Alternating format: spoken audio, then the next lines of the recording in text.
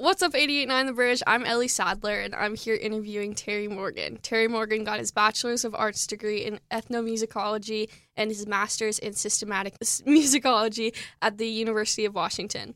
He's the CEO and owner of Modern Enterprises, a company founded in 1979 that is the most successful minority-owned event production company in Washington state. His company provides talent, technical, and production services to help create the best event they can. They host many celebrations, including concerts, events, and galas. Some of their clients include Nordstrom, Microsoft, the Museum of Flight, and Seattle Children's Hospital. Thank you for joining me today, Terry. How are you? I'm doing fine, Ellie. Thanks for having me. Yeah. So how did you decide to enter the business side of the entertainment industry instead of pursuing like a strictly performance career? It just kind of happened naturally. I mean, I've been a player since I was 13, and I grew up on Whidbey Island, so I kind of just put my own bands together and started booking my own bands, but found out it was just as easy to book other people's bands at the same time. Once I had the relationship with the other schools, I could say, hey, there's this band from Seattle. You want to book them? So I just was bold and started making phone calls. Awesome. And then, so what inspired you to create Modern Enterprises? Well, I never, just to correct a little bit of my bio, I didn't finish my master's. I was like 2 quarters away and from being done. And I just got tired of academia after being in school for like 6 years or longer. Yes. And I had a friend named James Husted, who was an electronic musician, and he had a buddy that he was playing with named Roland Barker, and he was starting a new band called the Blackouts. And they were a really, really progressive art rock band, punk rock band, basically. And I liked them, and so I started managing them, and it kind of just drew me away from academia into the punk rock world. And we ended up joining up partnerships with 3 other guys, Mike Vraney, Jim Lightfoot, and Carlos Gandiuzzi. And we formed Modern Productions at the time and took over the Showbox Theater.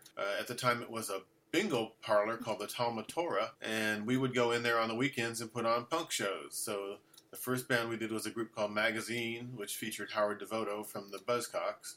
And the Blackouts were the opening act. And from there, we just started booking more punk bands from the Northwest, everything from the West Coast, from everything from the Dead Kennedys to, who else? Black Flag, just a whole ton of stuff from the States, including the Ramones, Iggy Pop, and then all the English stuff, too.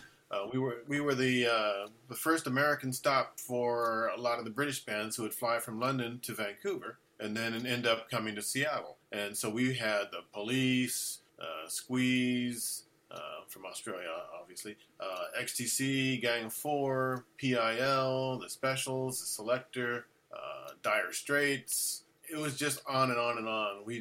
Every week we had a different band from England, and it was fun. That's awesome. So, how did you get in contact with all these bands? Because I'm sure it wasn't easy. Well, a lot of it was just Mike Vraney and Jim Lightfoot. Jim owned a shop downtown on 2nd and Pike, basically, called Time Travelers. And it was a comic book shop that sold punk rock records. And so through those record companies, we developed a relationship with the record companies and then with the bands. And so we would call the bands directly, say, hey, you want to come to Seattle? And say, sure, we love to come up there. So that's awesome. It was totally a do-it-yourself kind of business at the time. Yeah. And so do you have any events or concerts or anything that have stuck out to you the most, that you're the most proud of or anything? Well, the first time when the Police played the Showbox was pretty special because the Specials were the opening act, a great ska band from England, and the whole thing was really kind of crazy because nobody really believed that this alternative music was going to be anything, so we couldn't get any press. We barely got any airplay. I think KISW was the only station that was playing the Police for us, but everybody else was like, music, yeah, who likes that? And so when the Police came, we kind of made history. People like, okay, this music is here. This is going to be big. It's growing. And then the next time we brought them into town, we put them at the Paramount. So it jumped that fast, and XTC was the opening act on that. So that was a really special show. I mean, there's been so many great ones. James Brown in the Showbox was pretty amazing. I bet. That was just a big party, and I went on to have a long time relationship with James over the years. And last time we worked together, we were doing Halloween shows at the Paramount, big James Brown Halloween parties, which were like the funnest party you could ever imagine because it was just totally danced in costume and just having a great time. And then across the street at the Camlin Hotel used to be the Cloud Room, which was a cocktail lounge up on top. Used to have a piano player just playing a piano bar. Well, the James's band would always usually stay at the Camlin, and instead of just going out on the town, they'd get bored, so they just go up to the Cloud Room and jam. And it was funky, it was fun, and people would like hear, oh, James Brown band's playing at the Camlin. And one time I remember it got so crowded they had to turn the elevator off. Oh, They stopped letting people up there. So that was a great time. I bet. That sounds very eventful and like something you would want to experience. Oh, yeah. So how do you decide like which bands to suggest opening for people, or like how do you pair the bands together? It's just kind of in my head. If there's a band that I think deserves the opportunity to be seen in front of a large crowd, or if it's a band I manage, they have an advantage there. But I like to see opportunity.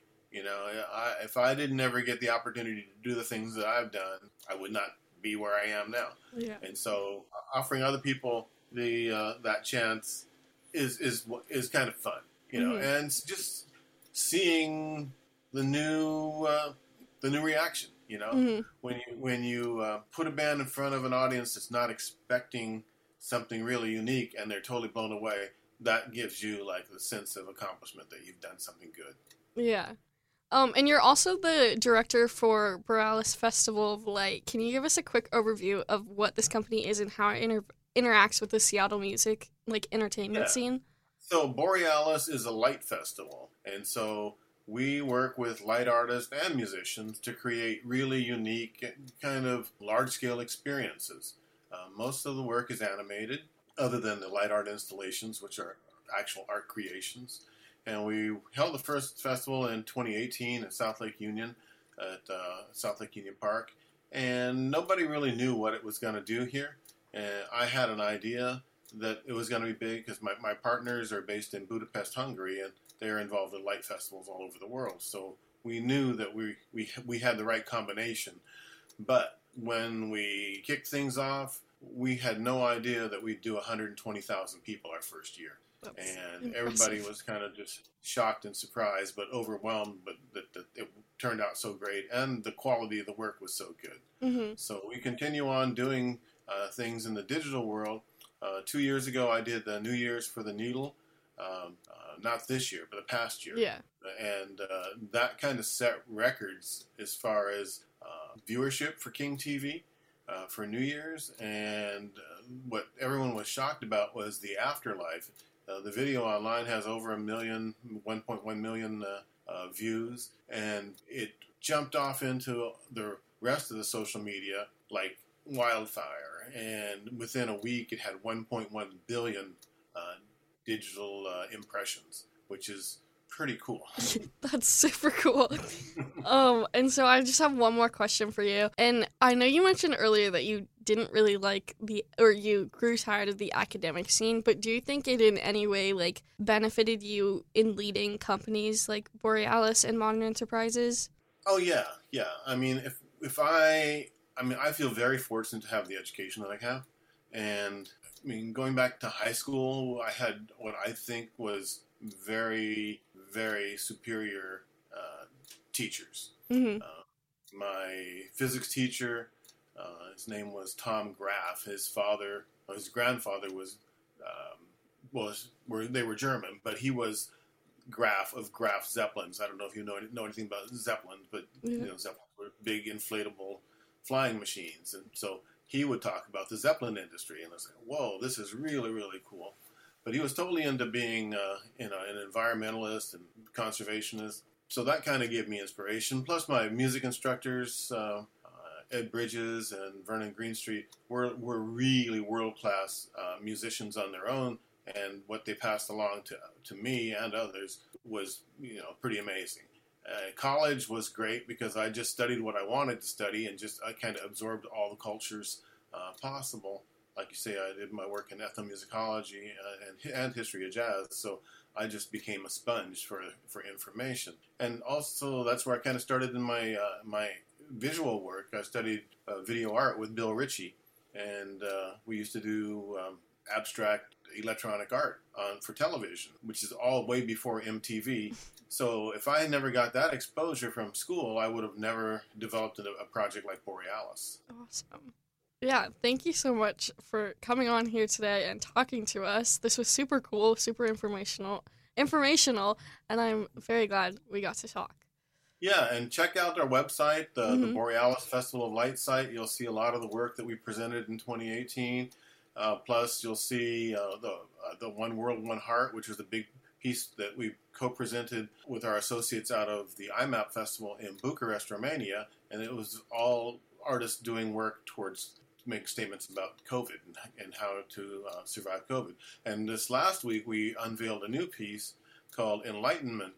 It's Artists United for Peace, which we debuted at the Seattle Art Museum, the Asian Art Museum. And it actually surprised us all we started out with 30 cities around the world that were going to show the piece, and now it's up over 65 cities have been involved, and more get involved all the time. So we'll be posting on Facebook where we're going to show it again, but until this war is over, we're going to stay visible.